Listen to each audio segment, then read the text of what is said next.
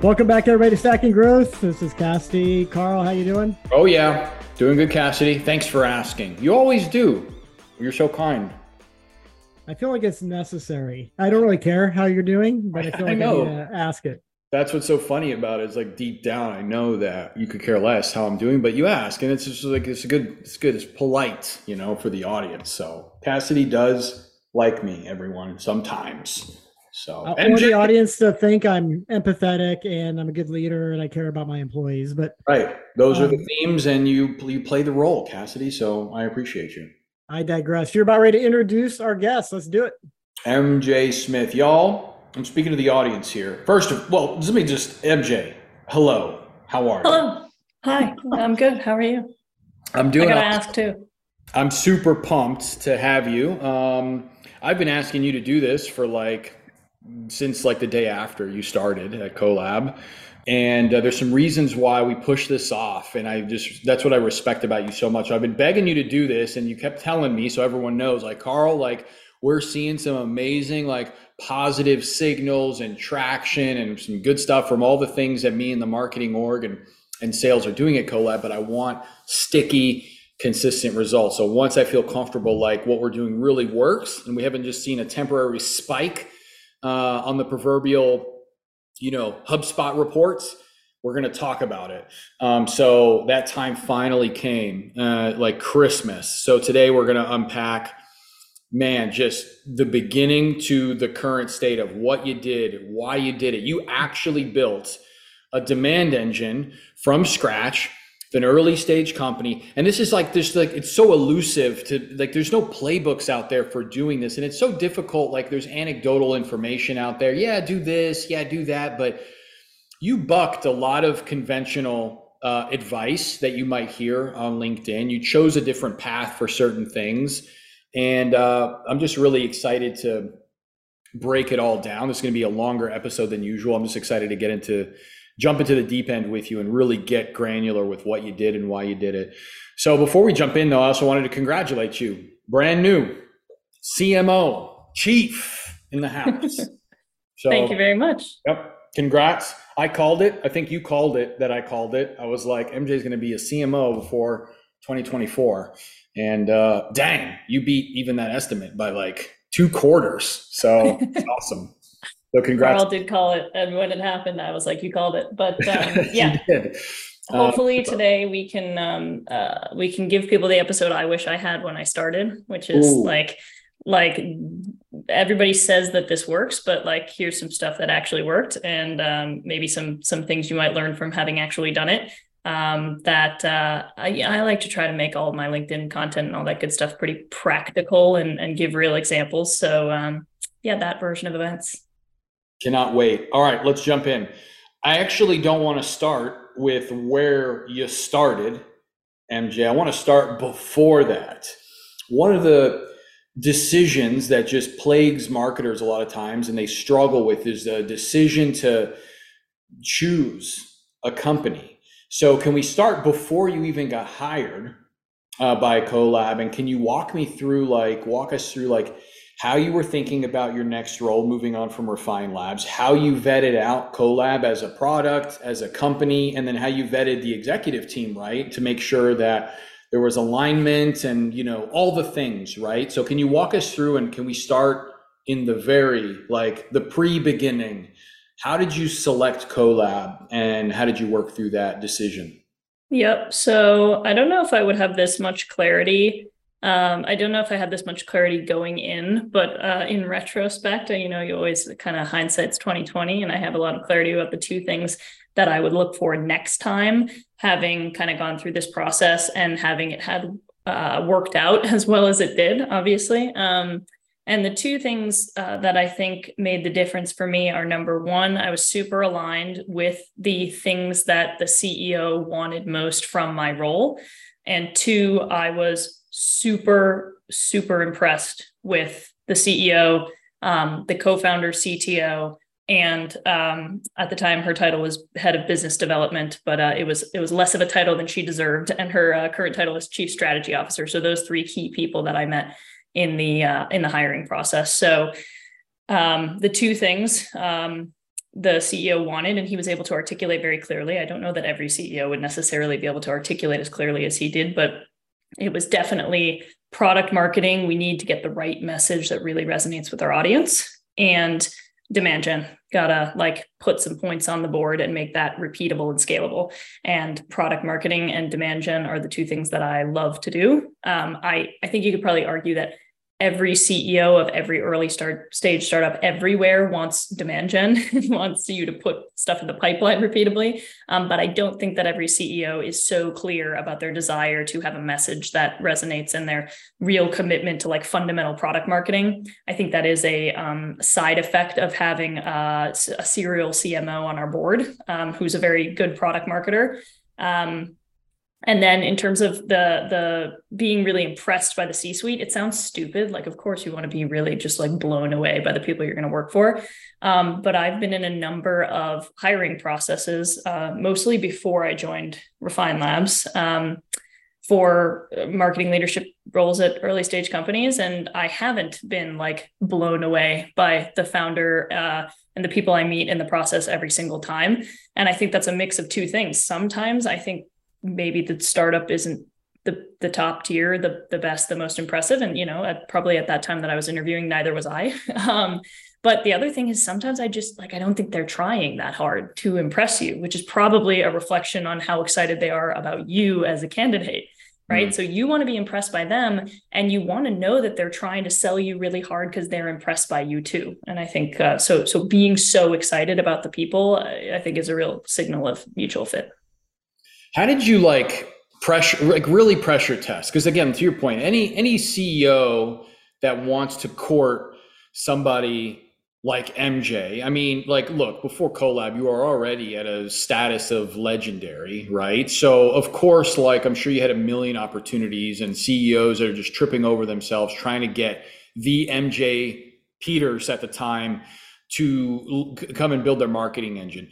How did you pressure test that they were authentic and they weren't just, yeah, whatever, MJ, whatever you want to do? And they were going to flip kind of the narrative once you got in. Because again, to your point, I'm sure every CEO is yeah, we want demand gen. But how'd you pressure test that wasn't lead gen demand gen and that was good demand gen? How did you really push through the, just kind of being courted, right? And get to the truth? What were some tactics maybe that you kind of deployed, or some questions that you asked that really got to the heart of the matter? Yeah, I appreciate you, Carl, but the truth of the matter is that I was definitely a stretch VP when I went to CoLab. I had never led marketing at an enterprise software company before, so they definitely took a chance on me. Also, I don't think most people know this, but I reached out to CoLab, not the other way around. And I had to double text Adam before he responded to me. So I actually reached out to him, did not get a response, and reached out to him again. So and you texted him? No, I just used the term double text. I LinkedIn DM'd him. Oh, man. You went SDR, cold outreach. I like it. Okay. This is awesome. Yeah. And on the second time, I made a Loom video and dissected the homepage of the website, which apparently got circulated internally to the people who are now on my team. And apparently right before they pushed play, they were like, who is this person? How dare they? And then at the end of the video, they're like, okay, all right, she made some fair points. Well, pressure testing of the authenticity, right? How do I know I'm not stepping into the CEOs and just telling me what I want to hear versus okay, this is real. And I guess you just brought up an interesting nugget of you chose them. Mm-hmm. So to begin with, at least, and then you blew them away and impressed them, and they chose you, even though, according to your words, you were risky. But I guess we have to even go there, right? Why did you choose them? What did you see in them before you'd really talk to anybody? Yeah, so Adam does have a personal brand on LinkedIn. So I knew that he was aligned with the measurement methodology, which does drive a lot of thinking and decision making, as trivial as it might sound. They also had I don't know, I can't remember if I saw this before or after I joined, but they had a marketing plan before I got there. And the serial CMO, who is now a VC and is on our board, he gave them a lot of ideas on how to structure their marketing plan. And one of the slides that he really told them they should have in there, which I love, is our marketing principles or our marketing philosophy. And I think they had like 5 points on them. And one of them was embrace the dark funnel.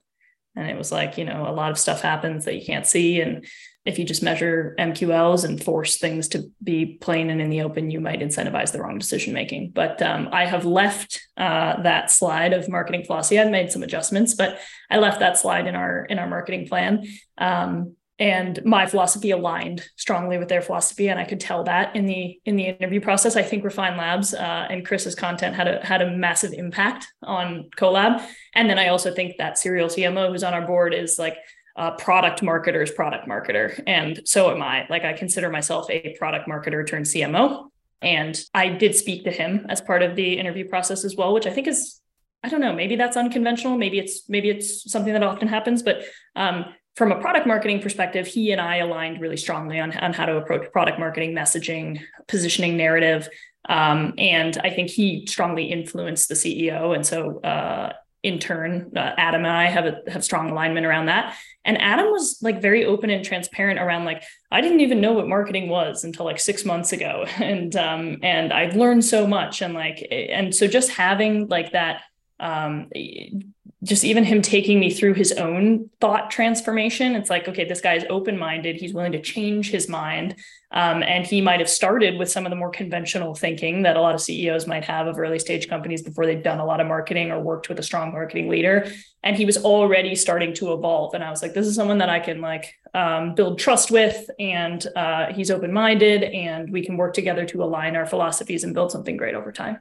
You mentioned it. One of the draws was the quality of the leadership team and the CEO. But I want to hit on this point Carl mentioned. Why did you reach out to this company? Was it something about what they did tied to your background? Like what drew you to them? Was there something in addition to the people?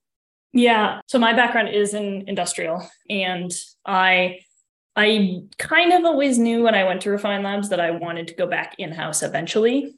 I do like being accountable to 100% of the result and having all the levers. And I come from a background where marketing is like very overlapping, inextricable from product and product roadmap, probably even more so than it is intertwined with sales in the manufacturing world, which is my background before this.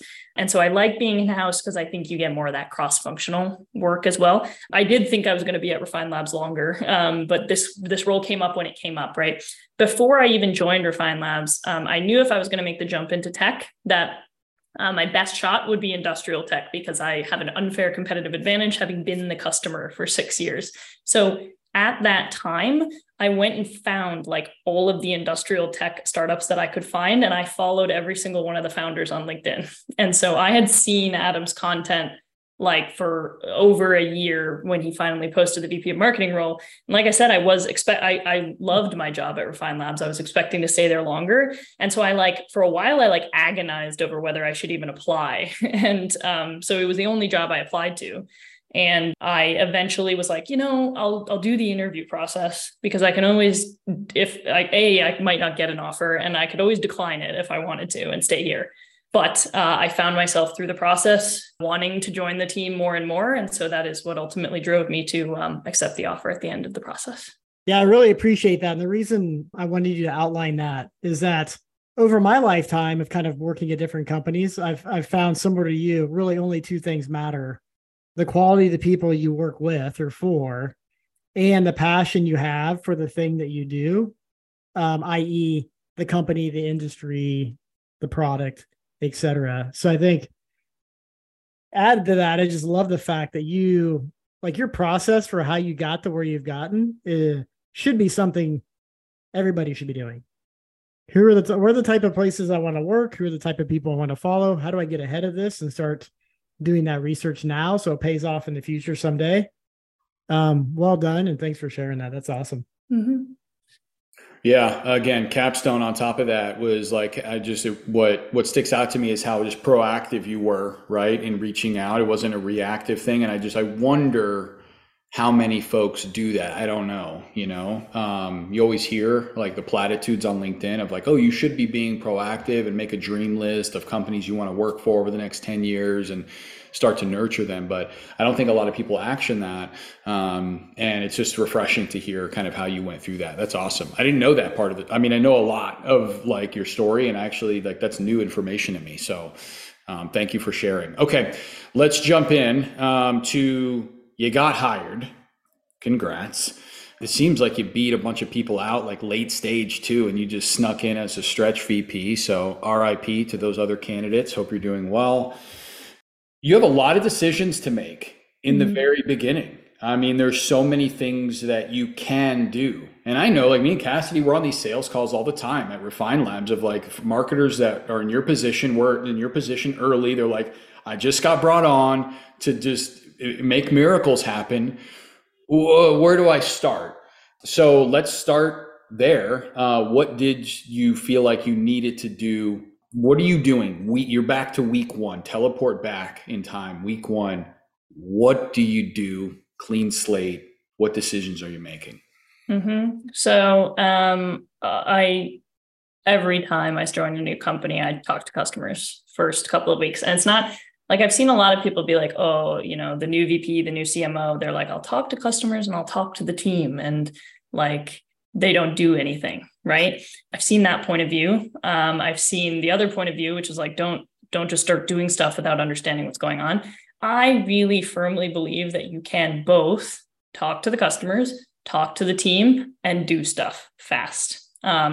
I also believe that the number one reason that people don't talk to customers is because it's actually not that easy. So I had a huge competitive advantage of I had personally worked with several directors of engineering that had never heard of CoLab and never spoken to CoLab before.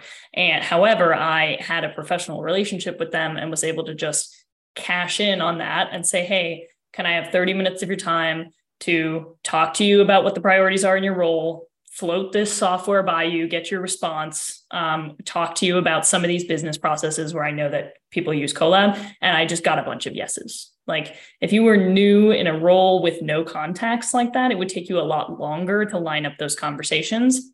And I paired those conversations with gong calls. So I call my process for customer research marketing discovery. It's like sales discovery, but it's a little bit more open-ended, right? In sales discovery, you basically ask questions to learn about the customer so that you can position your product for them. Marketing discovery, you ask questions to learn about the customer for a whole variety of purposes, right? You could be doing messaging on the website. You could be feeding that into product roadmap. You could be doing win-loss analysis, right? Like, so it's more open-ended. You kind of got to define how you're going to do it.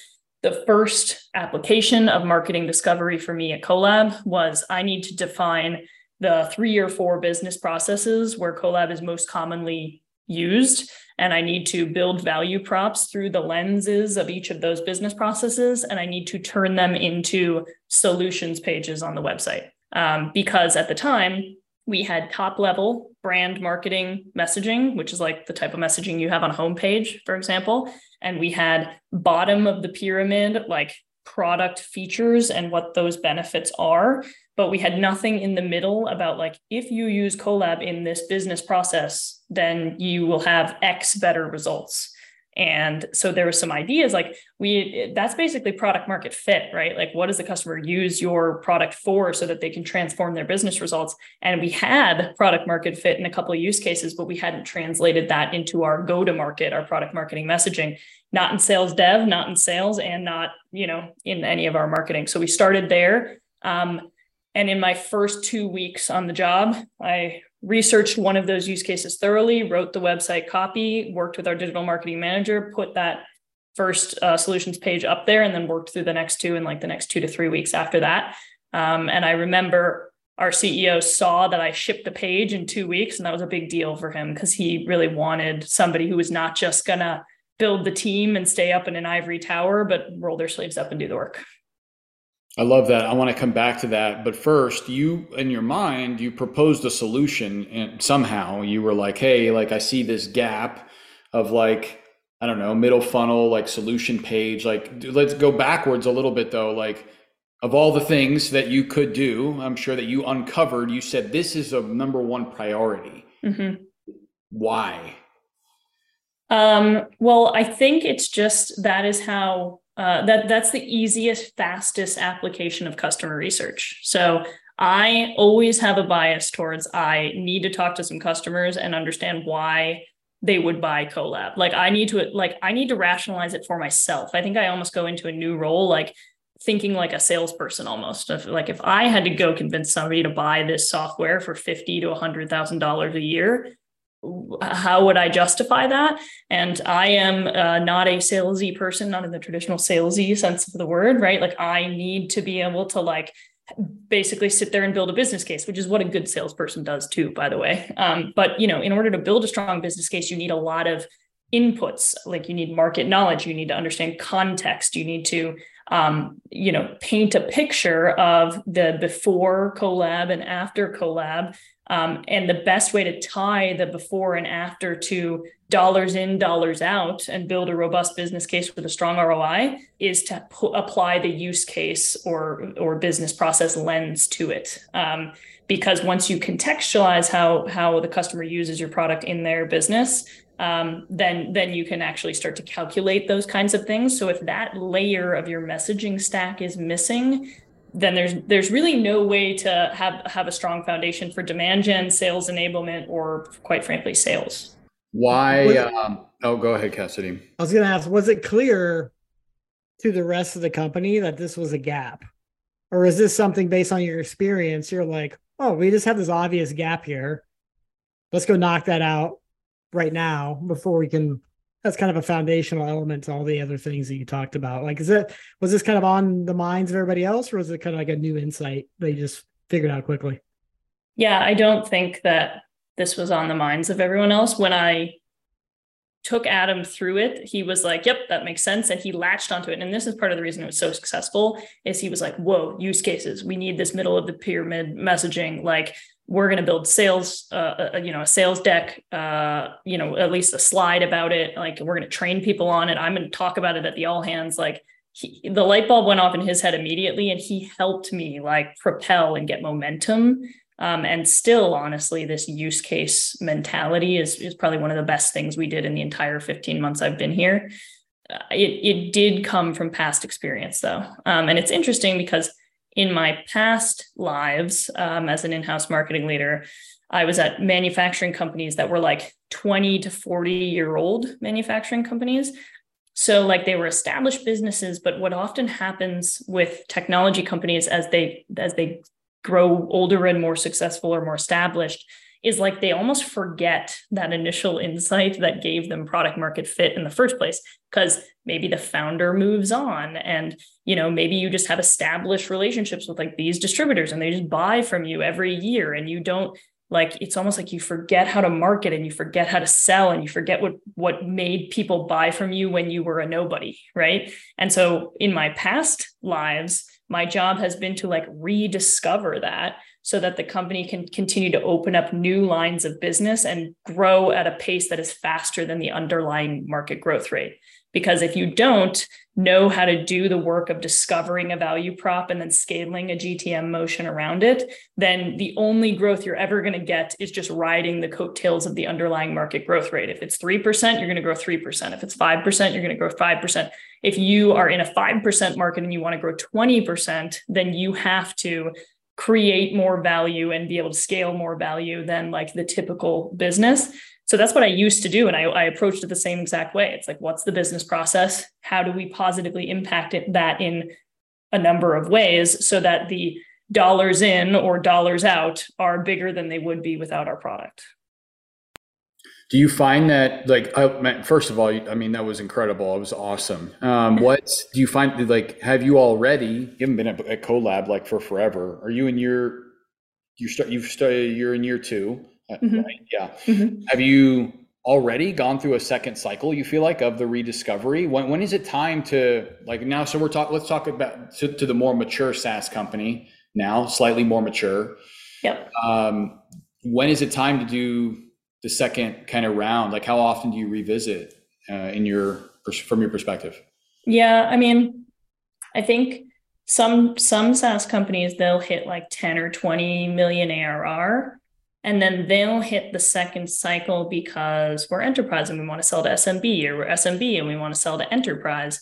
Or like we started out in this like kind of small TAM that was a little slice of a much bigger TAM. And now, and we raised money saying we're going to go after this huge TAM. So now we got to build a product and a go-to-market motion around the big goal, even though our initial success was around, the small goal, right? Like, you see all the sales tech companies doing it right now, right? Like Gong was call recording, and now they also want to kind of move into Clary's space and do forecasting.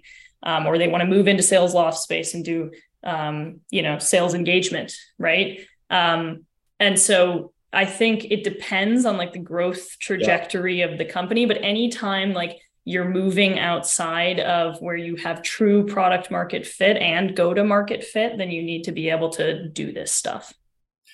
I want to take this conversation in two directions. One, I want to hear what else you did, right? So I have a what else question for you, because you're talking about content on the website. What I haven't heard yet is like, how did you get that in front of the right people, right? That's phase two, right? Like distribution. So if you could tackle that, also keep in the back of your mind, I'd love to hear what you might have done different, or mistakes that you made, or what surprised you about the kind of like this journey that you went on in the first 90 days. So let's start with distribution. What else did you do in the beginning, in those really early days, to get quick wins and to kind of accelerate growth? Yeah, well, so when I got there, Adam was like, we budgeted for 2 headcount. So you tell me how you want to use that, right? Which is great, because on the one hand, I think a mistake a lot of CEOs make is they like open up all the marketing roles at once, including the leadership role, and then they hire other people and then just hire the leader on top of them. It's like, hire the leader first, let the leader hire the people. So he did that, or the team at CoLab did that. So I had 2 headcount. I hate the word headcount, but before you define the role, I guess that's what it is. I opened up a designer role because we were sharing a designer with the product design team. And for accountability purposes, I just, that didn't make me feel good. And we fully utilized that person immediately. So we hired a brand designer who got promoted to senior brand designer. She's been awesome for us. And then I made a series of like not terrible mistakes, but I was like, okay, I think I need a senior content role. And then I interviewed all these people for the senior content role. I was like, I don't need a senior content role. And so I actually ended up like getting all the way to the offer stage with this person and not making an offer, which sucks, right? I wasted that person's time. I sent him a gift card. I referred him to another marketing leader, and that marketing leader hired him. So it all worked out in the end. But like, I had a hard time figuring out what that second role needed to be. And so I just never hired anybody. Just hired the senior brand designer, and I brought on an agency for demand gen, which is, I knew I always wanted to bring on an agency for demand gen to start. And then later down the line, after we kind of proved out that go-to-market, like that we could reliably generate pipeline through paid social mostly, then I made that somebody's full-time job. But I think there's a lot of risks inherent in trying to prove out paid social for the first time. And I think it's important to like prove that it works a little bit just through kind of like elbow grease and scrappiness, and throwing some tests together. Or working with an agency who obviously have more resources that can scale up and down before you make it someone's full-time job, because you're asking that person who you bring in as a full-time hire to take a huge risk with like A, their primary source of income, and B, their career path to come join your company, and to plug someone into like a motion that you don't even know is going to work for your company. I think in a lot of cases is very unfair, but I think a lot of startups do that to good people. So you brought on an agency to help you with the demand gen side to prove it out. Like, can you define, I think a lot of companies are in that mode, right? We talk to them at Refine Labs. We're trying to prove out this motion, and that's kind of our role. Like, how do you know that it's proven? What were the things that were like, all right, these 5 boxes need to be checked, and this is when we're going to be ready to now to staff this function or resource this function internally? Yeah, I mean, 2 things. Number 1, you have to be generating hand raisers and pipeline from the motion. Maybe not a huge amount, maybe not even enough that you're going to completely break even on the investment after accounting for sales overhead and close rates. but you do need to be generating real hand raisers that really are serious about evaluating your product, that are ideal customer profile fits for you. And you need to be doing that several months in a row. It can't just be like one random person here and there. So I think by the time we made it someone's full-time job, we were generating 4 to 8 inbound opportunities a month. And at least a couple of them were really, really good fits. Then some of them have closed since then. The second thing is we broke it. We broke the agency model, right? Like we just got to the point where we were throwing way too many requests at them and we wanted to move way faster, and we could move way faster than they were able to go, just, because of how much we were paying them and how big of an agency they were and all these things. Nothing wrong with them. Like that we broke their model, right? And actually this particular agency is kind of a designed to be broken model. They specialize in seed to Series B and they help you get off the ground, and then you're supposed to graduate out of it, right? So once it felt like we have broken this system and what we need now is to plug in a full-time person and not an agency that can give us, 5 to 10 hours a week, it was obvious we felt the pain, but it was just easy to pull the trigger on the full-time hire at that point. So you used, again, the high intent inbound, and then just the working relationship became kind of burdensome, and we're like, all right, we're ready to kind of scale on our own. And we've squeezed all the juice kind of from the agency. Let's talk about measurement really quickly. Like, right, it's tough. Unless you were running like things that were gated and everything was like, last touch, kind of conversion driven advertising on LinkedIn. Maybe that's what you did, I guess. How did you measure, again, to prove it out? How did you measure that LinkedIn was viable, like really tactically here, like in CRM? How did you know? Yep. So it was self-reported attribution. How did you hear about us?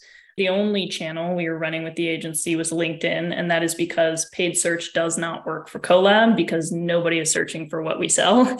We are creating a category. And I know saying that you're creating a category is controversial, but we are creating a category. I understand what it means. And it doesn't mean like, and so one sign that you're creating a category is that paid search does not work for you at all, in case anybody's wondering. So we were only doing LinkedIn. And somebody fills out the get a demo form on our website. We have multiple get a demo forms at the bottom of each solutions page. And also we have a main CTA get a demo form. And, then that comes through we copy it to Slack. Here's a new inbound, and the person has to book the meeting, right? And then the AE has to have the meeting and accept that opportunity into their pipeline. And we will then, create an op. We're on HubSpot and Salesforce, and we'll create an op. And then there's also, so the form field, self-reported attribution. How did you hear about us? That'll become a contact property. When we create the op, we copy the contact property into an opportunity or a deal property. And then we build all of our dashboards based on that. So I call the field in HubSpot deal source and deal source detail. So deal source is just inbound, outbound expansion, and deal source detail, LinkedIn, Facebook, search, word of mouth, customer that left their job and went somewhere else and now wants to buy CoLab again. Like the deal source detail has 12 properties. We can build reports off of that. So my dashboard's qualified dollars of inbound by deal source detail, number of SQLs by deal source. Those are all things that I look at on my inbound dashboard.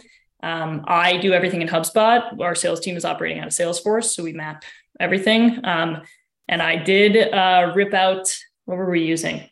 We were using the Salesforce marketing cloud, and I ripped it out and put it in HubSpot because, and I know a lot of people are like, don't change the tech stack. That's so tactical. For me, it was purely I know how to use HubSpot. So when did you do that? Like what month? Do you remember? Like how soon did you do that? I think I started getting it going in May, April. I started in March. I think I started the buying process in April. I got it there and I got it up and going in May. And then I was fully really confident in the dashboards. I kind of tweaked them over time by July, I think. But yeah, the decision purely 100% came down to, I do not want to learn a new marketing automation platform. Yeah. And from a strategy perspective, I was the marketing ops strategist. How do we tie together the data with the strategy. We have a digital marketing manager who's really good at, can figure out any marketing ops challenge. So I worked really closely with him.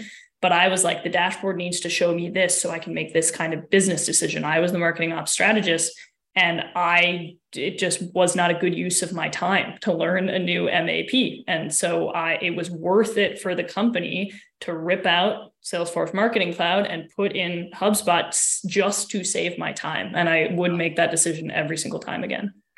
Yeah, that makes a ton of sense. As a previous HubSpot seller, I mean, Marketing Cloud is brutal.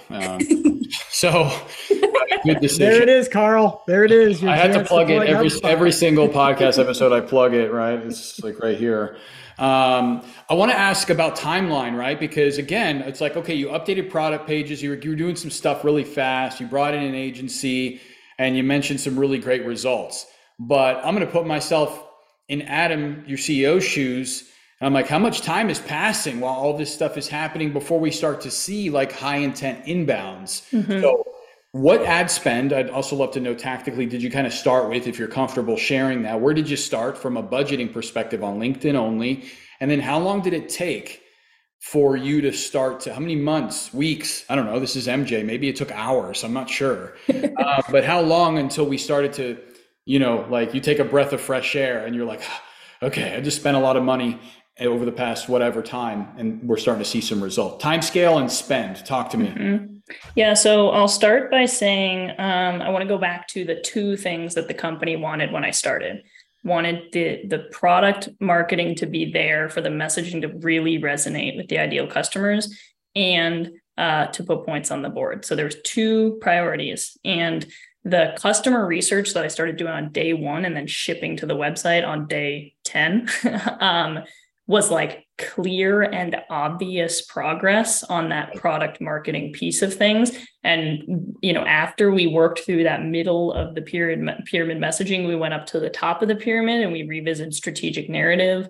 We redid the homepage as an output from that. So we did all the messaging strategy stuff, like piece by piece, and then we shipped it to the website and we shipped it to sales decks and things like that. But we did the marketing strategy work or the messaging strategy work and then immediately shipped it somewhere. So there's clear and obvious progress on the messaging stuff happening. And I think because of that clear and obvious progress on priority number 1, the pressure on the demand gen priority number 2 was drastically reduced. And so I was working as fast as I possibly could to put points on the board. But I probably got less scrutiny than I otherwise would have, because I also was making progress on this other messaging thing. Yeah, you built trust really fast, which gave you some more runway, sounds like. Yeah, definitely. And so I could see a situation if a CEO didn't have messaging as a priority, then you might not have that almost pressure relief valve of we're making progress on your other main priority. And the scrutiny would be on demand gen, and maybe the timeline would have been condensed because of that. But I think if you have if there are two priorities, right? If there is a second priority besides just put points on the board, I would encourage any marketing leader to think about how you can make clear and tangible progress on that other priority. Maybe it's sales enablement, right? Maybe it's, getting product launches to be super consistent, make clear and obvious progress on that priority to relieve the pressure off of demand gen. Because I know every freaking marketing leader says this, but demand gen does take time. And so anything you can turn on as a pressure relief valve, you should do that. So that's one piece of it. We had this interesting thing when we first turned on demand gen, where we had a spike in inbounds immediately. And then it went down for a little while and then it came back up. And I wonder if other people see this, because, and I think it makes sense. You could rationalize it. It's we put our messaging out there and people heard about CoLab and the use cases we solve for the very first time. And inevitably in that audience of hundreds of thousands of people, there were people that had that problem viscerally and were ready to buy right now and had just never heard of us before. Mm-hmm. And that was all they needed to do was see one ad and one landing page. And those people came inbound immediately. So we saw that spike, right? But then you get those people, right? And then they're gone, right? So then it kind of drops back down. And then from the baseline that you go back to, you need to build up steadily by improving messaging, by improving creative, by improving targeting, by shipping experiments more frequently, by, figuring out that these couple of messages work, and then you leave those on, and then you stack some more experiments on top of them, right? So what we observed was like an immediate spike. It went down to a baseline and then steadily rose from there. So I'll pause there. Yeah, again, still trying to, that's awesome. I'm trying to get a sense of like a lot of VPs of marketing that are evaluating Refine Labs ask me like, well, how much spend do you start with? Are you comfortable sharing like sort of where you would start from a spend perspective and how you thought about that, right? I'm sure Adam was like, cool, you want to spend 5K or 10K or whatever, like why that number? I guess walk me through your decision making. And then again, the timeline, what kind of timelines are we talking about here? Are we 6 months in, or like how much time has elapsed? Yeah. So I think one thing that impacts this a lot is whether or not paid search is going to work for you. Because paid search is a lot more straightforward, I think, than paid social. And it didn't work for us at all. We tried. I would love to have paid search as a channel, but we really tried, and there's nothing there for us. But like, if you're in an established category, like paid search can be really predictable. It's like people search this often, this keyword works for us or it doesn't. We can spend this much. If you're getting opportunities at a reasonable cost from paid search, you should get as many of those opportunities from that keyword as you possibly can before it becomes economically like not feasible, right? Yeah. So I don't know, like depending on your market, like that could be 10K a month on paid search. It could be 25K a month. It could be $1,000 a month, right? For us, it is zero. So like I would tap that first. And that's just sort of like, that's the paid search pool. I think your paid social pool needs to be separate from your paid search pool. And I mean, depending on how many people are in your audience or in your total addressable market that fit your ICP, you're going to reach X percentage of them based on how much you spend, right? So like we have several 100,000 people in our audience. And if we spend, 10K a month, we reach like 30% of them at the frequency we want. If we spend more, we reach a greater percentage of them. And if you're reaching everyone and regularly getting messages in front of them, that's like that's when you have hit the ceiling, right? So if you have an enormous total addressable market with like millions of people in it, you might need to spend $100,000 or $200,000 a month on paid social to reach all of them, and as long as you've put in place a framework where like you are good at creative, you are shipping messages that resonate, you're sending people to great landing pages, like you can continue to scale up your budget all the way to that ceiling and your results should continue to scale with you. But look, I think if you have an audience, to give people some really pragmatic, like practical advice, if you have like 50,000 people in your total addressable market, I think you could probably test demand gen for 5K a month. If you have 100,000, you could probably test it for 10K a month. And this is just the paid social piece of the equation. So I'd say $5,000 for every 50,000 people in your audience should give you enough data to test. Awesome. Love it. Okay. Let's talk about the timeline piece then, and then we'll move on, because you also ran kind of a wild ABM experiment that you talked about on LinkedIn, and I want to get into that. Timeline to results. Again, are we talking about 90 days towards you? Like, okay, so you kicked off, you saw a spike. Did you see that spike like in month one of like running demand gen, or how much time has probably elapsed here, and how are you communicating with Adam on, expectations, et cetera, throughout this process? This is the reason I ask is this is an area that a lot of marketers just struggle with navigating this period of time where, there's not explosive results, but there is significant investment happening and there's this pressure, right? So how'd you navigate that, and how much time are we really talking about here in your case, in your specific instance? Yeah. So first of all, there is one variable which is in your control, which is how often do you ship good stuff? Like marketing is about shipping stuff at the end of the day. So if you're going to agonize over the creative and send back 18 revisions and you're only going to ship a new set of creatives every 6 weeks, then your time to results is going to be a lot longer than if you do your customer research, you develop your value prop, you make your copy, you put that into creative, and you're shipping new creative every 2 weeks. So we got online with our agency and we shipped our first creative with them, I think, after 2 or 3 weeks. And then we continued to ship at least monthly, sometimes twice a month after that. And now we ship weekly because we have a full-time person doing it. And so our time to results is probably faster than most companies. I think we were probably, I don't know, at least 80th percentile on just like pure velocity, because we were focused, we were good at customer research, we just made it happen. And our agency was a good partner that way. So, assuming that velocity, yeah, we did get inbounds like the first time we turned on LinkedIn ads. I think we got one or two, and that was that initial spike, right? And then in month 2 or 3, that was when we kind of stabilized back down to that baseline of the number of inbounds. And then in month kind of 4, 5, and 6, we progressed from the benchmark I'll throw out here is dollars of pipeline per dollar of spend.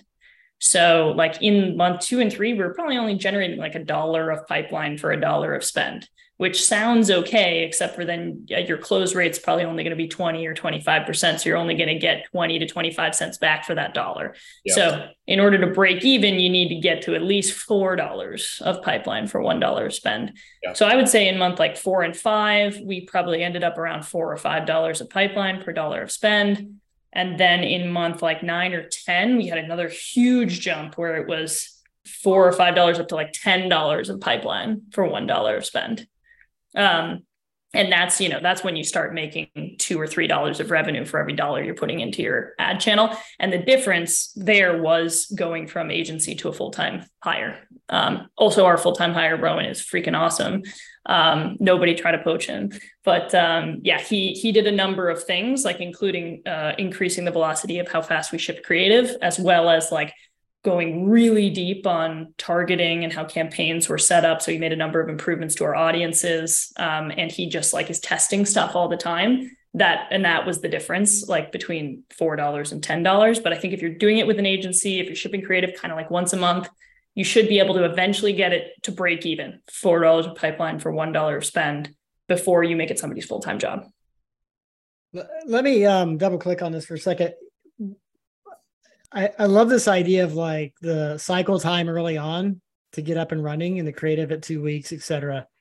Did you find that it was the speed of the creative, or was it the accuracy of your message that made the difference? In that, I often say you should go fast at the beginning because you may not know what works. Mm-hmm. But it sounds like you had a pretty good idea what works. So was the frequency because you had a lot of messages you want to get in the market quickly in terms of like frequency and reach?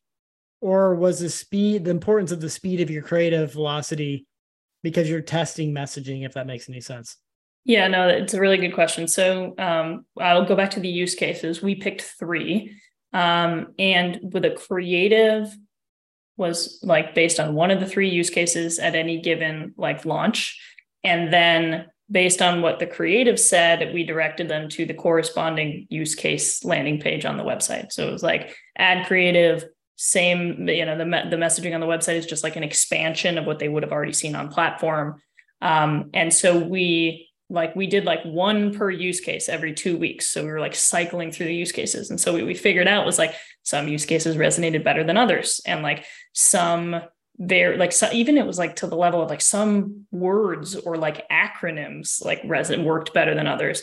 And then we started to figure out like across the use cases, like, if you did the creative in a certain way, one thing that worked really well for us, for example, was taking like the most interesting word from the copy and finding an image that matched the word. So like we run this one ad that says, when you say design freeze, do you really mean it?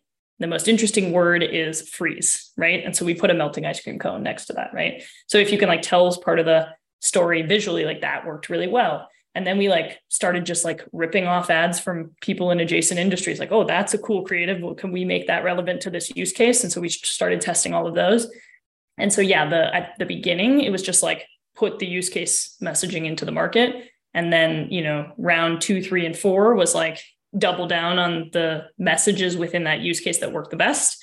And then 5, 6, 7 was like double down on the creative trends that are working the best. And then we just kept going from there. And every time we found something that worked, we just left that on. So we have a campaign called Evergreen and a campaign called Experiments. And Evergreen, like all the good stuff just goes into Evergreen and is on all the time. And you kept, just want to kind of delve into detail here. You kept the thread early on use case. So you're like, we think our hook is we have these unique use cases that we want to get in front of our audience. Some of them will resonate more than others, depending on the audience, the situation. That's our bet. It wasn't necessarily social proof. It wasn't necessarily more brand kind of like problem statements, like I've seen that work as well. You honed in on, it's not high level, it's not low level, it's like use case. So kind of tied back to your pyramid, the thing that you observed from the beginning to kind of make this thing come full circle. I would say we went like 100% use case for like 5 months and just boom, boom, boom, iterated really fast. And like the interesting thing is at the beginning, you're not just like getting used to and learning about the messaging, you're also getting used to and learning about the entire motion itself. So like, you're just getting used to like, how does my team work through like making copy, like taking the value prop, turning it into copy, turning it into ads, building the ads, getting them out to the door. Like you got to go through that motion a couple of times before you're used to it. Right. So if you're like trying to learn how to do that and trying to test like use case messaging and trying to test brand messaging and trying to test case studies and trying to test social proof, like it's going to be hard. Like the progress is going to be really slow. So we only did use cases for a while. And then now we layered in a lot more stuff, right? Content. We do a lot on the retargeting layer with social proof. But like we kind of, to the Refine Labs concept of stacking growth, we stacked those things on top of the use case thing once we got that working.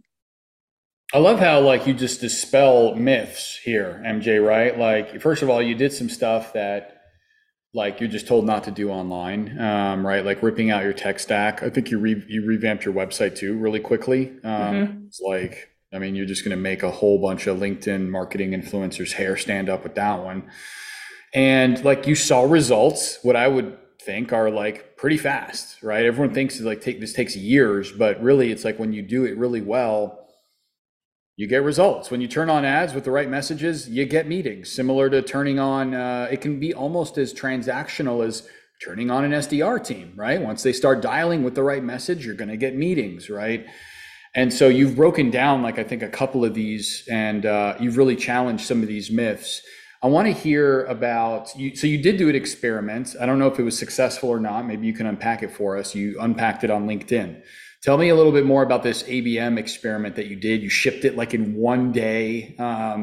You did like a Friday sprint with your team or something like that. Like describe that experiment. And I guess fast forward, tell us like what you learned, what it produced, and what were some of your takeaways from that experiment. Are you still doing it? So yeah, unpack it for us. Yeah, I always thought the concept of ABM made sense, but like I kind of wanted to strip it back to the fundamentals. It's like it made sense to me because I was like, okay, you just zoom in on like a small part of the market. And because you zoomed in, it's the same way we zoomed in with use cases, right? Like we can make our messaging more relevant because we zoomed in on this use case. You're zooming all the way into like the account level. And in our case, we picked actually 5 accounts that all are kind of lookalikes to each other. They're all in the same vertical. They're all about the same size. And so we zoomed in and we made messaging that's like hyper relevant, next level of relevance below use cases, like specifically use case vertical, like what is the most relevant to these 5 companies. And then we put all of that messaging on a landing page, and then we put all that messaging in creative. So it was really just plugging in all the stuff we were already doing with our use case demand gen motion and zooming it into the account level. And yeah, it was totally a test. It was like, does this work better than the higher level use case messaging or the broader use case messaging? And it is more expensive. That's the first thing I'll say, because LinkedIn is going to charge you for that level of precision in the targeting. The CPM goes up. However, it's more effective because the messaging does actually resonate more with people. Even just the simple act of like throwing their logo into the creative does like jack up the click-through rate way up. So more people consume it and more people click through to the landing page when it's hyper relevant is what we found. And so the CPM like cancels out with the click-through rate, and you end up getting a very similar or even sometimes a lower cost per click through to the landing page. So what you're doing is very effectively getting a lot of people to consume the message that you want them to consume. So it's a really effective, if you do it right and you execute the messaging well, it's a really effective way of getting targeted messages in front of the right people. Now, from a pipeline creation perspective, overall, we've found the broad-based use case stuff more effective. We get more pipeline from that. We thoroughly tested this ABM thing. We did it like 7 more times in Q1 with all kinds of different accounts. The reason that I think SDRs? Did you have SDRs in there as well? Was that a part of the play, like SDR outreach? Was that a part of your play, or was it just purely like a marketing? It's a good question. We should come back to the SDR piece of it. It was mostly a marketing thing, but the SDR piece of it is actually the one exception to everything I'm about to say. So ultimately we turned it off. It doesn't generate enough pipeline. And I think the reason that is just because you all of a sudden are fishing in a much smaller pond. So like you have a great fishing rod or whatever. Maybe I'm killing this analogy, but you're fishing in a much smaller pond. So it's like, if your product is relevant to 250,000 people, all of a sudden you've narrowed the pond to 1,500 people. And then you apply the lens of only 3% of people or 1% of people at any given time are actually willing to take action and talk to sales, even if you are creating demand. Like, just a lot of people are not in the mood to like go be the champion of a software product on any given day in the week. And the math at a certain point and a certain audience size, it just stops working. So actually for us at the end of the day, given the math of all of that, the broad-based stuff works a little bit better. I could see that being different for different company sizes. And some companies don't have a choice. They just have a small TAM and a huge ACV, and they have to do it that way. But we ended up not pursuing that anymore after Q1. Now, sales dev had a very focused account list in Q1 and Q2, and it worked better than having a less focused account list for sales dev. So that was an interesting takeaway as well. Why do you think that is? It maybe seems like an obvious question, but was their message just like, did they take the message that you developed on the marketing side and it was like the message was better, or they were spending more time on fewer accounts? So there was just a time fishing aspect to this. So they just had their line and their bait in the water for longer because they kept working it, or like, I don't know, is there a nugget there you can hone in on? Why do you think that was, or it's just simply like calling is just maybe just a more direct channel to get somebody on into a conversation than a more passive channel where you're waiting for somebody to respond to an ad? What's your hypothesis on what you think is more effective there? As crazy as it sounds, I think list building is hard. Yeah. And so if you like have a really tight target account list and you put actual strategic energy and thought into that, and you then equip your sales dev team with that, they will produce better results than if you ask them to go build their lists on their own, which is what we were doing before. List building is hard. Yep. And if you help your SDRs with it, they will have better results. Man, I want to do like a whole, like we're running out of time. I want to do like a whole, tangent here on how you built a list, because I say this all the time, like list building is the most painful exercise that any company can go through. And it's just not easy. It's not just about putting filters in Zoom info, So I'd love to unpack why you chose the 5 or 7 companies and how you chose those, but I think we have to table that for now. I want to keep going. Okay, so you're, I don't know, 6, 9, 12 months into the role. So that's, I don't know, what is that, December or something like that? No, it's February, Things are starting to move. You've got your performance marketer now in-house. You're not using the agency anymore. You're seeing good results. How are you thinking? What's the conversation like with Adam and the team? What's next? If you're going back in time, like where were you in that headspace? Some good traction. Now what?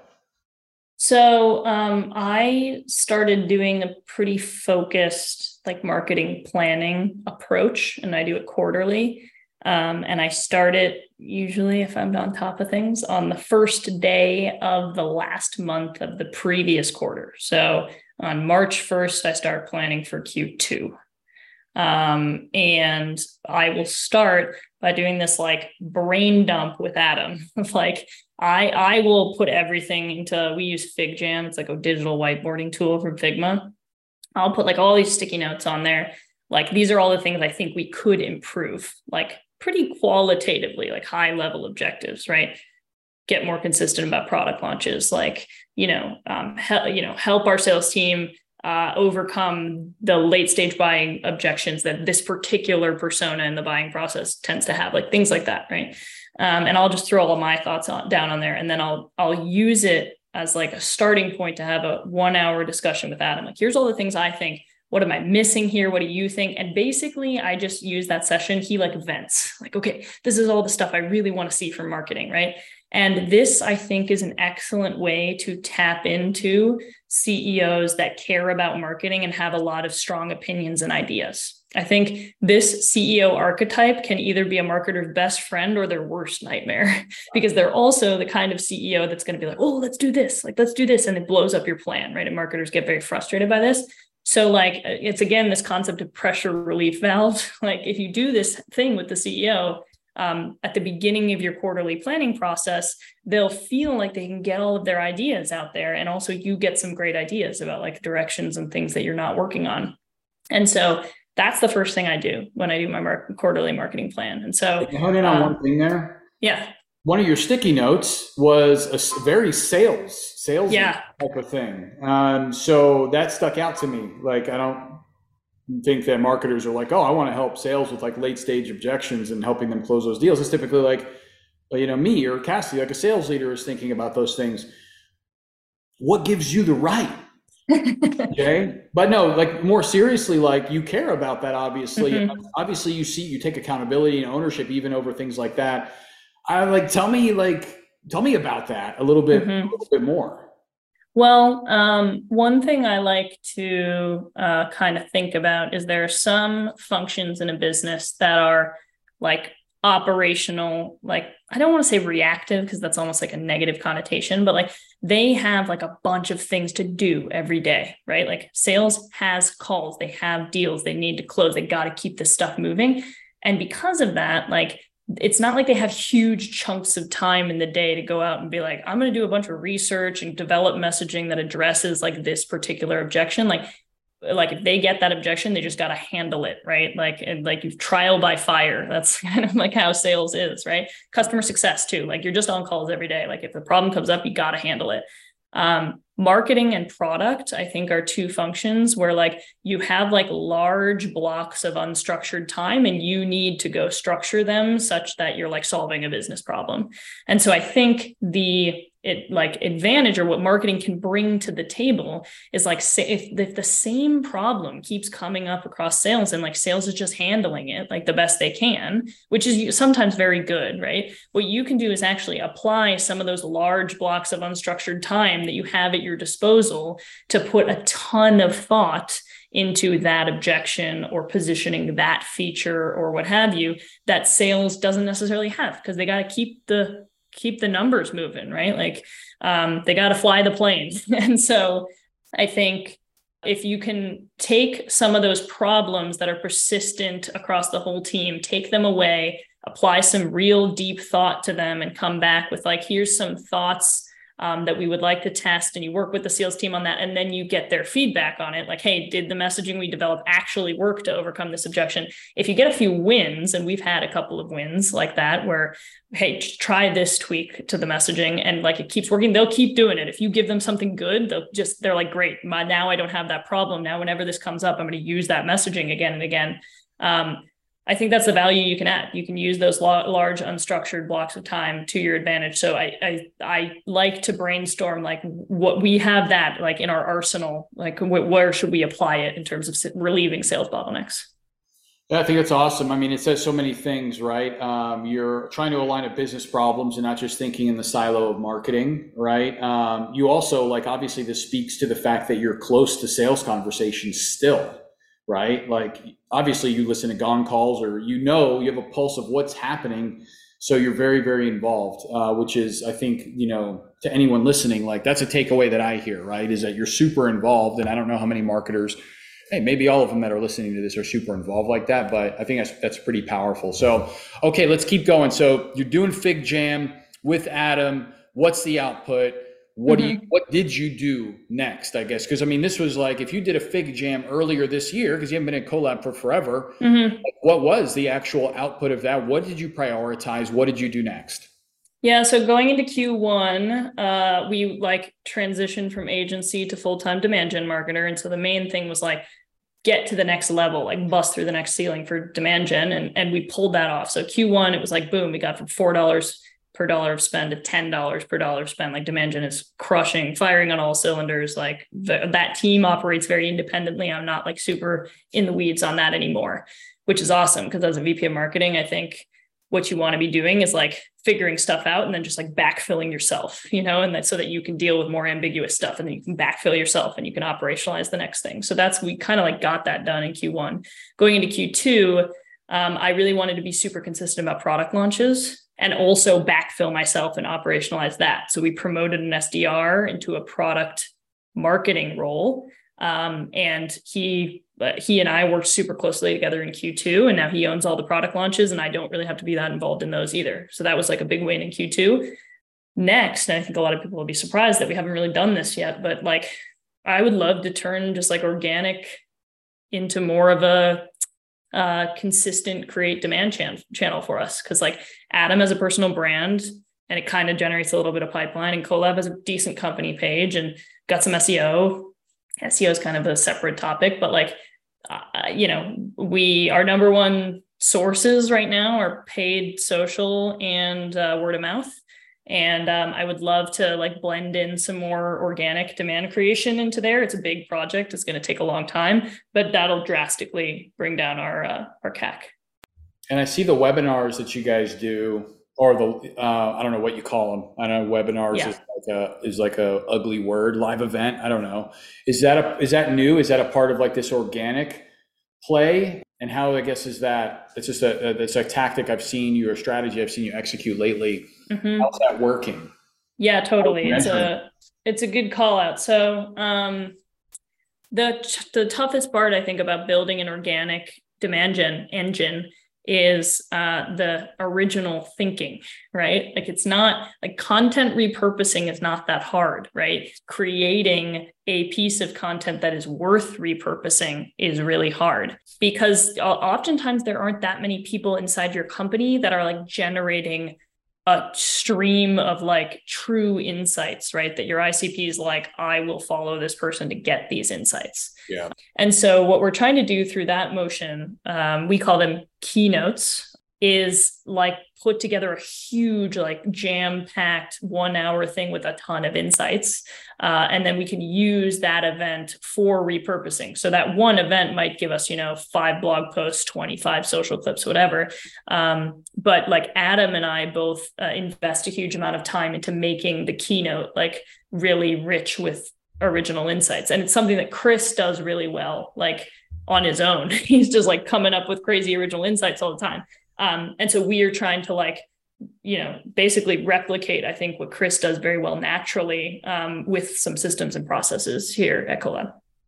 And that's been going for how long? A few months now? Yeah. I think we did our first one in Q4.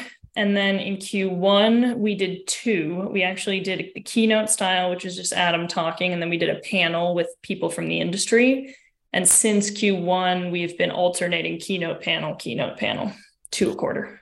So you could have done a million things, MJ. I love this question. It's coming. But like you could have done a million things, but you chose a keynote, right? Mm-hmm. You chose the specific topics. Why a keynote? Why not a podcast? Why not any of the other things that you could have done?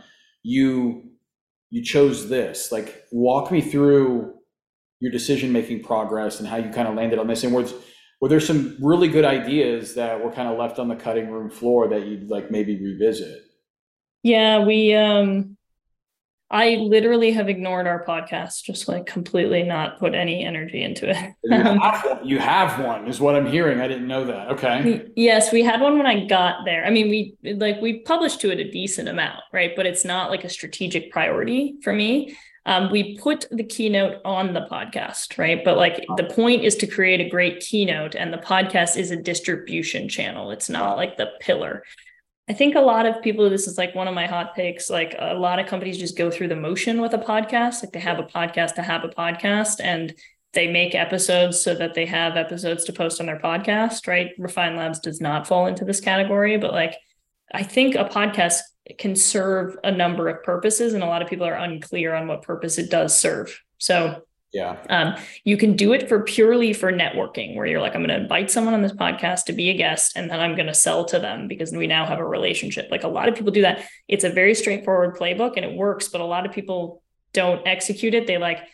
They reach out to random people and interview them, and they don't sell to them afterwards. And then you just get all these one-to-one interviews, some of which like aren't that interesting because you didn't execute it that well. There's like the media company playbook, which is I'm producing these episodes because I want as many people as possible to subscribe to my podcast. And then basically I insert free ads for my product as an ad. It's like I built a media company and I give myself free advertising inside of the media company. And then there's the brand marketing playbook, which is what CoLab is doing. So what we do is we come up with true original insights that support our brand and our narrative. It's all tied back into strategic narrative. And then we put those on the podcast, and we put them in a lot of other places. But by consuming the insights, which are actually going to help people execute their job better and could in theory be applied whether you use CoLab to achieve them or not, then we have like a constant stream of brand marketing material. And the reason the keynote works well for that is because Adam talks the entire time. And so if you do interviews, you do not control the narrative most of the time, right? On this podcast, for example, I'm controlling the narrative because I'm doing most of the talking, right? So it's hard for this to be a brand marketing thing for Refine Labs. I mean, I tend to align a lot with Refine Labs thinking. So to that extent, sure. But if your CEO talks the whole time in keynote style, then it's very easy to control the narrative and make that a brand marketing like content pillar. I love that. And do you all distribute it? Like, is it just distributed via like, I don't know, whoever's in your CRM, like from an email distribution list? Do you put any paid behind like promoting the keynotes? Yeah, so we try to get people to come to the keynotes, and it's a mix. There's a lot of people in pipeline, so it's kind of an interesting, like, I didn't really start it thinking this. I started it so that we'd have brand marketing repurposing stuff, but a lot of in pipeline accounts attend the keynotes, and it's like a good little nurture touch. Our SDR team is very involved in like help and like inviting people, and it's like can also be a good touch for them, like less of an ask than like, let's book time and have a call, but like, hey, here's this keynote. What do you think? Right. So they use it and they get a lot of people to attend. They get most people to attend. Right. Nice. So your SDRs are actually the most effective distribution channel for the keynote. 100%. Yeah. For people actually attending the live event. Right. And then we'll take the clips and we'll use paid social behind the best clips. And we'll follow up on our email list too. But most of the distribution of the messaging is clips promoted via paid. So what do you do in a situation? I'm sure a lot of marketers that are listening, like their CEO, like Adam, again, one of the common threads here is like Adam is very, he's very enlightened. Okay. So he doesn't like get marketing. He's admitted that, but like he really trusts you, and he does, and he gets marketing. Like he's in this, sorry, Adam, for saying that if you listen, I don't mean that in a bad way. I mean, like, he's not resistant. He's not a blocker to you. He understands he has a lot to learn, and he's very much like on board with doing whatever MJ tells him to do. That's going to create pipeline for the company. He's very open to learning. Like, what do you do in a situation besides just not join a company like this? I guess is one of the answers. You did a good pre-vetting before you took the role, but what if you find yourself in a role where, like, I don't know, your CEO is just kind of like this product guy. He's an engineer. Which is funny because I know Adam is an engineer actually, but like doesn't really want to get on social. Like what would you say, I guess? What advice would you sort of give to that marketer? And you can't tell them that they should just find another company. You're not allowed to give that answer unless you really believe that's the only option.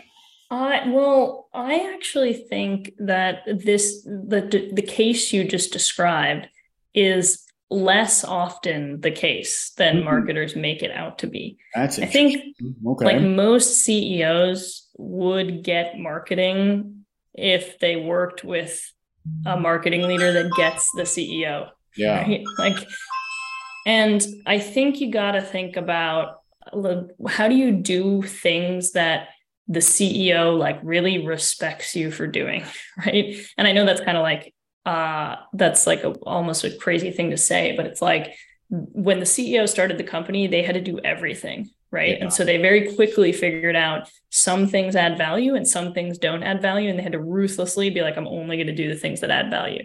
Yeah. And so you'll notice like a lot of early stage CEOs, they do a lot of sales, right? And sales always gets a seat at the table. You know why? Because bringing revenue in adds value. Like there's no not respecting that, right? And so I think you got to think about, especially early stage, are there things that you can do that are hard, that don't scale, that will earn you the CEO's respect? So that when you want to ask for permission to go do something that scales a little bit more, but requires some money on the table, that you have the credibility to go and do that.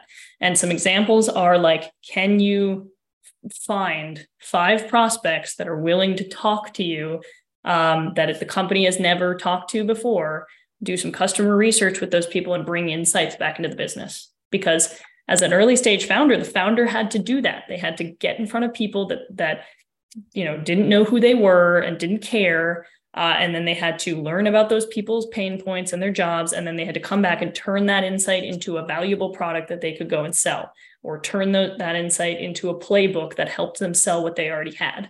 And if you can do that not at scale, then the founder, the CEO will start to believe that you can do it at scale. I think the root of a lot of marketing people not being given permission to do the stuff they want to do at scale is because they haven't established credibility on a small scale. I'm with you there. That's a hot take. That's a hot take. Yeah, I think you're dead on. There's always like 2 narratives, right, that you kind of see floating around out there, right? It's like the CEO that doesn't get marketing narrative. And then there's also like always kind of like the underlying implications, like, well, would a CEO be way more open to stuff though if it was, more tethered to, right, like you said, something of business value, et cetera? And I think a lot of marketers maybe, I'm not speaking to any marketers directly here, but like kind of assume that they just deserve, right, whatever it is, that seat at the table, that proverbial seat at the table, right, without saying, hey, you know what, I need to go through kind of, right, the first 6 months or however long it takes to really earn credibility, earn trust, earn that seat at the table.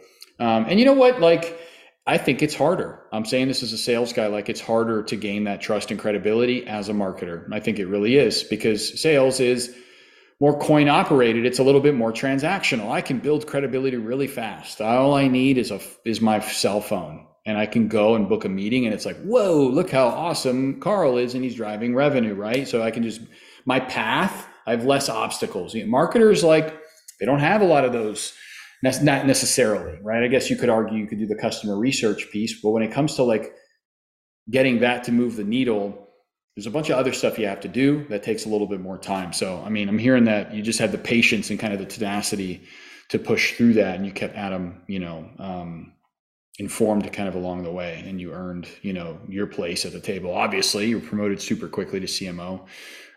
So anyways, I'm rambling. I want to ask MJ, in kind of our last 20 minutes here, like I want to unpack the scary stuff, like mistakes, or if you look back, like, would you do it all different? What would you do different? I guess when I ask you kind of that list of 3 questions there, that flurry, what comes to mind, fairly quickly when it comes to mistakes or stuff you do different, or like advice you'd give marketers that are listening? Mm-hmm. What would I do differently? I probably would do a lot of the same stuff that we did. So you did a perfect job. You did a perfect job. No, I don't know. Well, I mean, there's also like an element of like, things that I can't talk about that I would do differently, Sure. right? I mean, there's definitely things I would have, like, knowing that they pay off, I would have done earlier, right? Like, give me an example. I would have hired our demand gen manager a quarter earlier, like if I knew that it was going to pay off. But yeah, I would still do it on the same timeline again, because the timeline I did it on allowed me to effectively mitigate the risk of hiring somebody for a full-time job and then that function not working for the business, right? Yeah. Was there anything? Oh my gosh, I made so many stupid communication mistakes running an SDR team for the first time. Oh yeah, let's unpack that. I want to bring that up. Yeah, so SDRs are underneath you. And there's a few reasons for that you shared kind of pre-call, right? Just kind of like there was sort of the line of accountability, right? Like you're owning all top of funnel. Well, I guess let's hear it from you. Like, what was that decision made like before you, or were you a part of that decision to kind of take on the SDRs, or I guess unpack why you all do that and how that decision got made? Yeah, so when I joined, Taylor, who's our chief strategy officer, her official job title was head of business development. All the SDRs reported to her.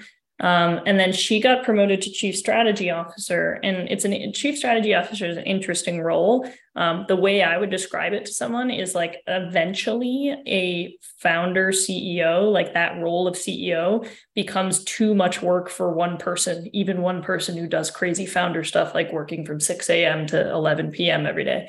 And so you need to split it out. And I think some companies split it out into CEO and COO. And the COO, like, has like, legal and finance, et cetera, reporting to them. And they take that off the CEO's plate. Some companies split it up into CEO and CSO. And this chief strategy officer, like, does some of the heavy lifting around like roadmap. And I mean, in Taylor's case, we just plug her in wherever we need her, right? Like right now she's leading customer success. She won't always do that. But the idea was we should not like stick her in a operational day-to-day role. Like we should take some of those management things off of her plate. And so it was like the question came up, okay, we don't want Taylor to have any direct reports anymore. Who should the SDRs report into? Sales or marketing? And our expansion motion is very complex. And so that's like another element to the sales strategy that maybe not every company has to contend with, but that is very strategic for us. And so it just felt like, man, owning closing, owning expansion strategy, that's a lot. So also owning sales dev would be a lot to put on a single VP's plate, or our sales leader is C-suite, but we could put it in marketing, and then the marketing leader, that was me, can have accountability for the entire pipeline. And so that's what we decided to do. And so I hired a manager who reports directly to me, and all the SDRs report to her. So that's why we made that decision. And I started leading the sales dev team in October. You mentioned some communication mistakes. Yeah. I would say sales dev is like if you want to get really good at people management, you should manage a sales dev team, because it's like 100% people management. Like they do a tough job. Like every one-to-one is like important. People like need support, right? It's like tough hearing no all day, right? And not every role is like that. Not every role requires like the pure management energy that sales dev, or the leadership that the sales dev team needs. I don't think I knew that going in. And then the other thing is like while I was leading this team, we like established more consistent quotas, and we put in place variable comp for that team for the first time ever. They were used to be just on a straight salary. And we decided to pay variable comp not just on revenue, but also on like sales accepted opportunities and SQLs, which is very, like, a lot of companies only pay on revenue, which makes it very clear cut. If you're then paying variable compensation on SQL and SAO, your criteria need to be really dialed in. Yeah. So I was like making all these decisions all the time about like what counts, what doesn't count. And I like screwed up the communication on it a couple of times. And like, it really like pisses people off. Oh, it costs it costs somebody money potentially. Yeah. Yeah. So that's treacherous. Those are treacherous waters to wade through. When do you feel like that unlock happened of communication? I guess what's kind of a learning that you would take away from that, besides like communicate better? Like what did you put in place to sort of protect against like that, happening again, I guess?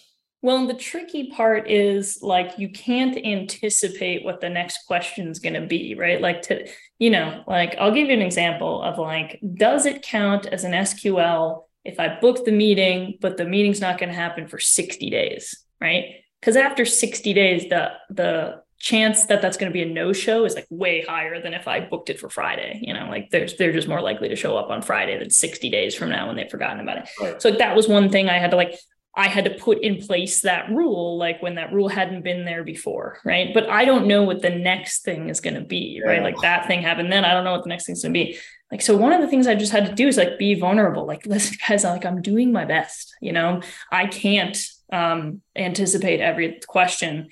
And so, like and own it when I screwed it up. It's like I should have communicated that better, or I realize why that was unfair, but here's the other side of that decision that I could have made. And here's why that would have been unfair too. Right. So can you, like just be transparent about I had two bad options, right. Or whatever it is, just like be vulnerable and transparent and be like, I know I'm not perfect. And I'm going to commit to like being better about this next time, communicating earlier, like sharing the full rationale behind why I chose to do it this way instead of this way, and what the trade-offs were. And also just being honest about like, yeah, like a lot of companies do only pay variable comp on revenue, right? We're choosing to do SQL and SAO in addition to revenue because it gives you more control over your comp. Like you're not beholden to the AE closing it. Right. However, the negative trade-off of that is I have to make all these decisions all the time. And sometimes it seems unfair, right? Yeah, or it's just murkier. Again, to your point, like, to develop rules of engagement like that is like so tricky. I mean, there's an infinite number of scenarios, and I think that's such an awesome route that you go of just transparency. I know as a seller, like I would appreciate that, right? Like, just tell me what the truth is. Maybe be generous to me. Like, hey, this time we're going to give you credit, but like moving forward, this is going to be the rule, right? I think there's a generosity element there, like a benefit of the doubt. But I think that transparency goes a super long way.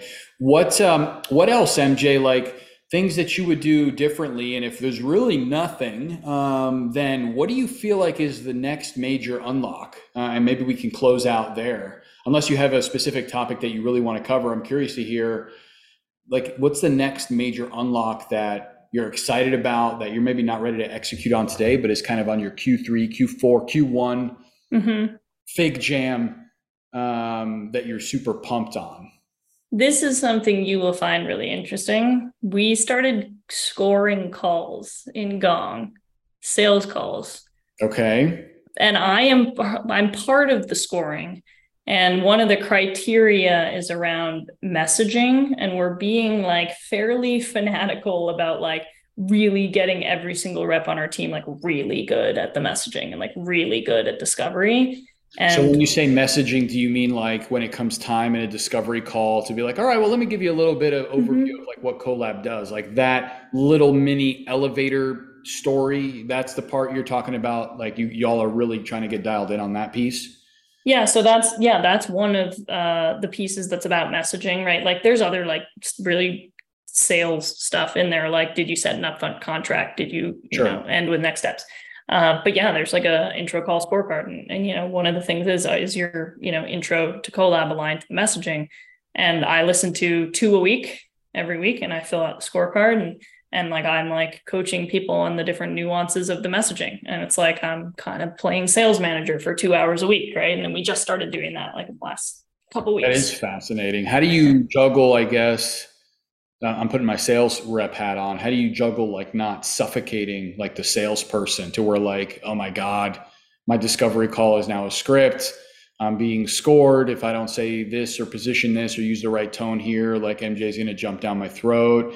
Like, how are you striking that balance between allowing the rep to navigate it? Because discovery calls are like, they're dynamic, right? And for the most part, they can be like in general the same, but sometimes as a rep, maybe I'm wrong, but you got to call a play, like you have to be able to like, you have to flex, especially as the product gets more sophisticated and they come in for like, I think CoLab has a couple different, like, I don't want to say it definitely has multiple use cases, but it also has like different areas. There's like the supplier collaboration area, and then there's like the main design area. So like, as the product gets more complex, discovery becomes more challenging because a different thing resonated with this VP of engineering from this company than this VP of engineering. And so like, they're just interested in different things, and that can shape your questions and what you're asking. And I'm rambling, but how do you allow for that?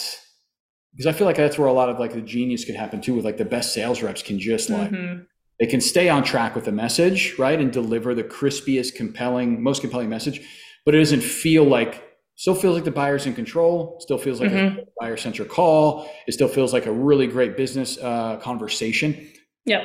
rambly way to ask, like, how do you still allow for that genius Mhm. to happen without sort of strangling it?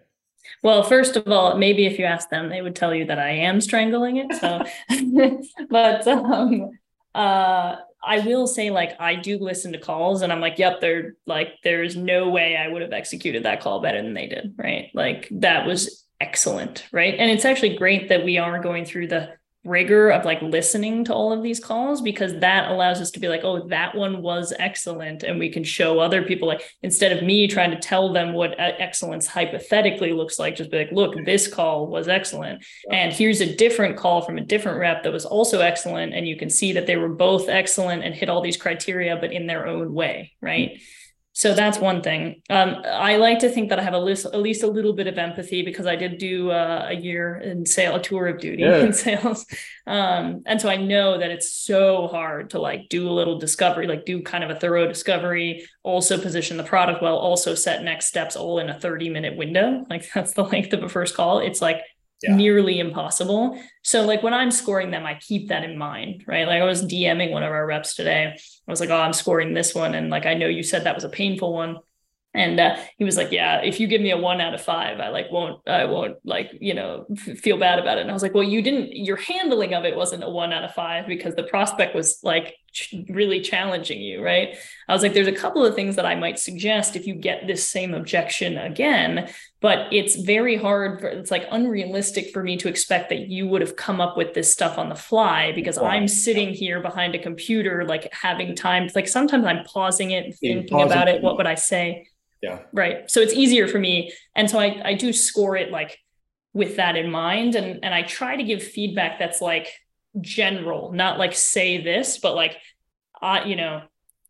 you positioned it like this, where I think the real pain is, more along the lines of this, right? So in the future, maybe think about how you could dig more into that pain instead of this, which I think is less important to the prospect, like high level, not scripted. It's definitely fascinating. I mean, you called it. I definitely find that interesting. I've literally never heard that before, like marketers or CMO like scoring calls. Again, it's a kind of a testament to your dedication to remaining like in the weeds of the business, which I think makes the rest of your strategy so much more compelling and powerful, because it's informed by real customer conversations, real sales rep conversations, et cetera. I guess, how are you going to maintain that? As your role gets more sophisticated, as your team grows and you all scale from whatever you're at today, 5 to 10 to 20 to 50, you're going to step into like a more traditional, maybe CMO role, where you do have a large team under you and you're managing now a lot of managers. Looking into the future, like how, I guess, are you going to try to keep this finger on the pulse of the customer and the sales rep voice?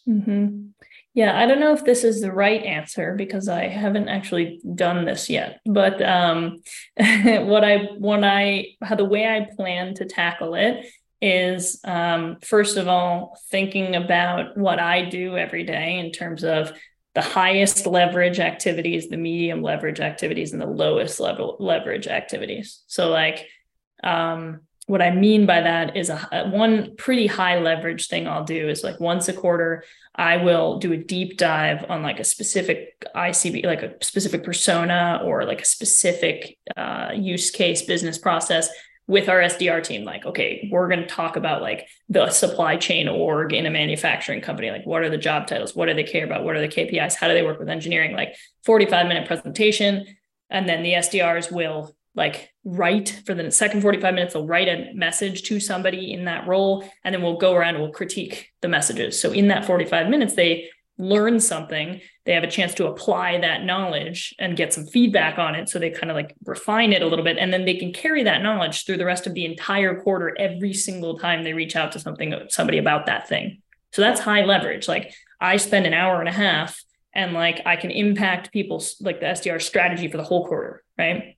So the question is like, how do you spend more of your day like on high leverage stuff versus like if I edit like a blog post, right? Okay, now that blog post is edited, but I'm going to still have to edit the next blog post, right? Yeah. So how do I start to delegate lower leverage things and medium leverage things and do only high leverage things? And how do I make sure that what I am delegating is something that is clear enough that it can be easily like learned and operationalized by whoever it is at whatever level that I hired them into that I'm backfilling myself with, right? So like I helped our product marketer operationalize launches, right? And he was the right person at the right level to own launches. But like if I was gonna, delegate all of demand gen, then maybe I need like a director. Or if I was going to delegate all of customer marketing, then maybe I need a VP or whatever, right? Like you have to make sure that you're bringing in the right person at the right level that you can delegate that group of activities to them, which frees up your time to do only high leverage stuff. And what that mix of high leverage stuff is, it'll change over time. But if you take it chunk by chunk, I think you can stay on top of it. So back to my question, we'll wrap with this. I want to hear if like there's anything you want to share to the audience, but like what's next? I guess what maybe is the next thing that you're thinking that's like really operationalized that you may leverage? Delegate. Mm-hmm. And what do you feel like is the next thing that you're super excited about? I know you're doing the call scoring thing. What about like specifically marketing related? What's something, an experiment even that you feel like might be next for y'all if you're, comfortable sharing some of the secret stuff? Yeah. I think I might actually delegate that keynote motion.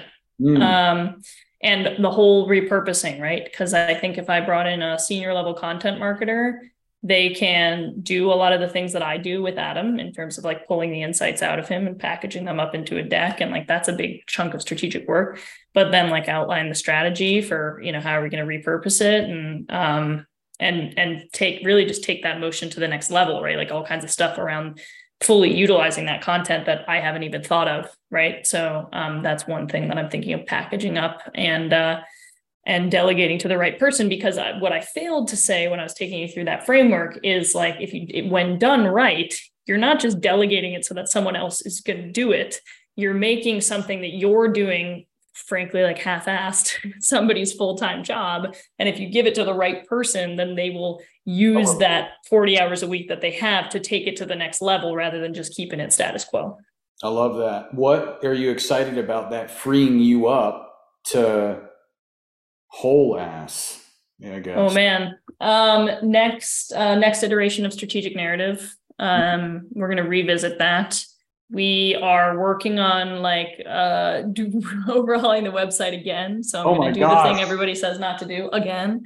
I guess when you're pumping out like new insights and you're so like close to what the customer is saying, like that makes sense. I think when you're overhauling the website just because you're like, I don't know, it just needs a refresh because it's ugly. It's like, that's not a good reason to overhaul a website, unless obviously it looks like it was literally built in 1992. But in your case, I think it actually makes sense because it seems like the website overhauls are aligned to the aggressive volume at which you learn and generate new insights, and like, so naturally the website has to be updated because you're so close to the customer voice. So I think that's like a really big takeaway from just what I've heard you say is you just learn at such a rapid pace that it requires everything else to be iterated on more rapidly. Is that like an accurate sort of like assessment of sort of what's happening?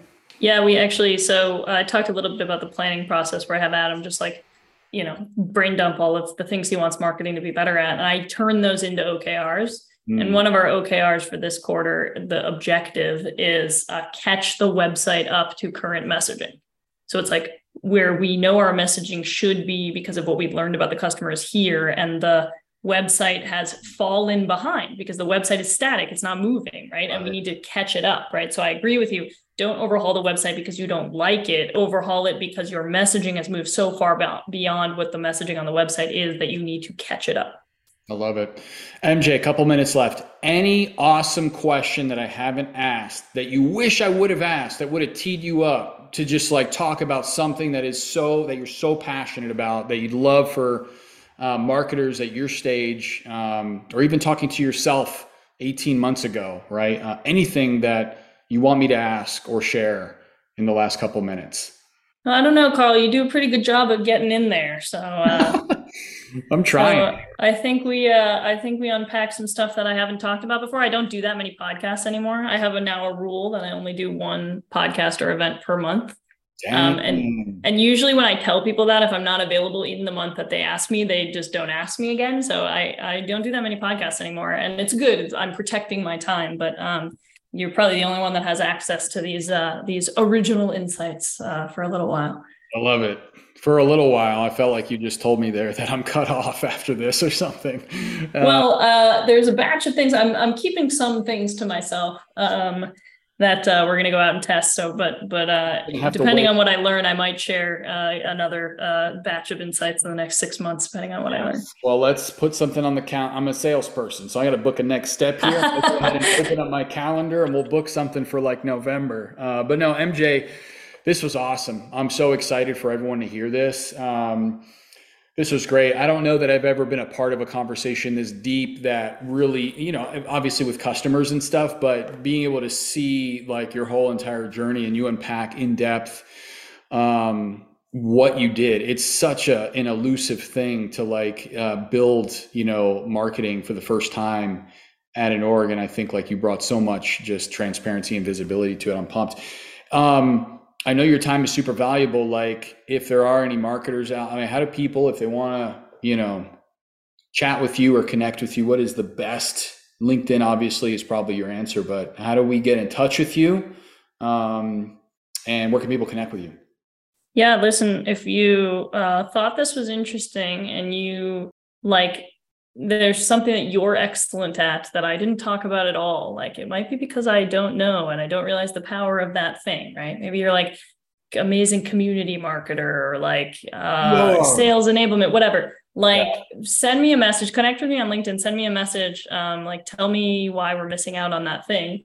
And maybe that's the next thing I got to go tackle so I can talk to Carl about it in 6 or 7 months. It feels like you just invited a lot of pitching to your inbox. Yeah, no, please, no contractors. I'm looking for like people who are brilliant full-time people. I love it. No contractors, brilliant full-timers. And it sounds like you're considering some kind of, you know, content, I don't know what you called that role, content manager role to take over the keynote process and playbook. And so, you know, I guess if you're listening to this and you're like a slam dunk for that, then you should reach out to MJ. So 100%. MJ, yeah. Thank you so much for coming. And I appreciate you, and we'll talk again soon. Thank you, Carl. So Stacking Growth, everybody. Cassidy usually closes us out. He's not here anymore. So bye. We'll see you next time.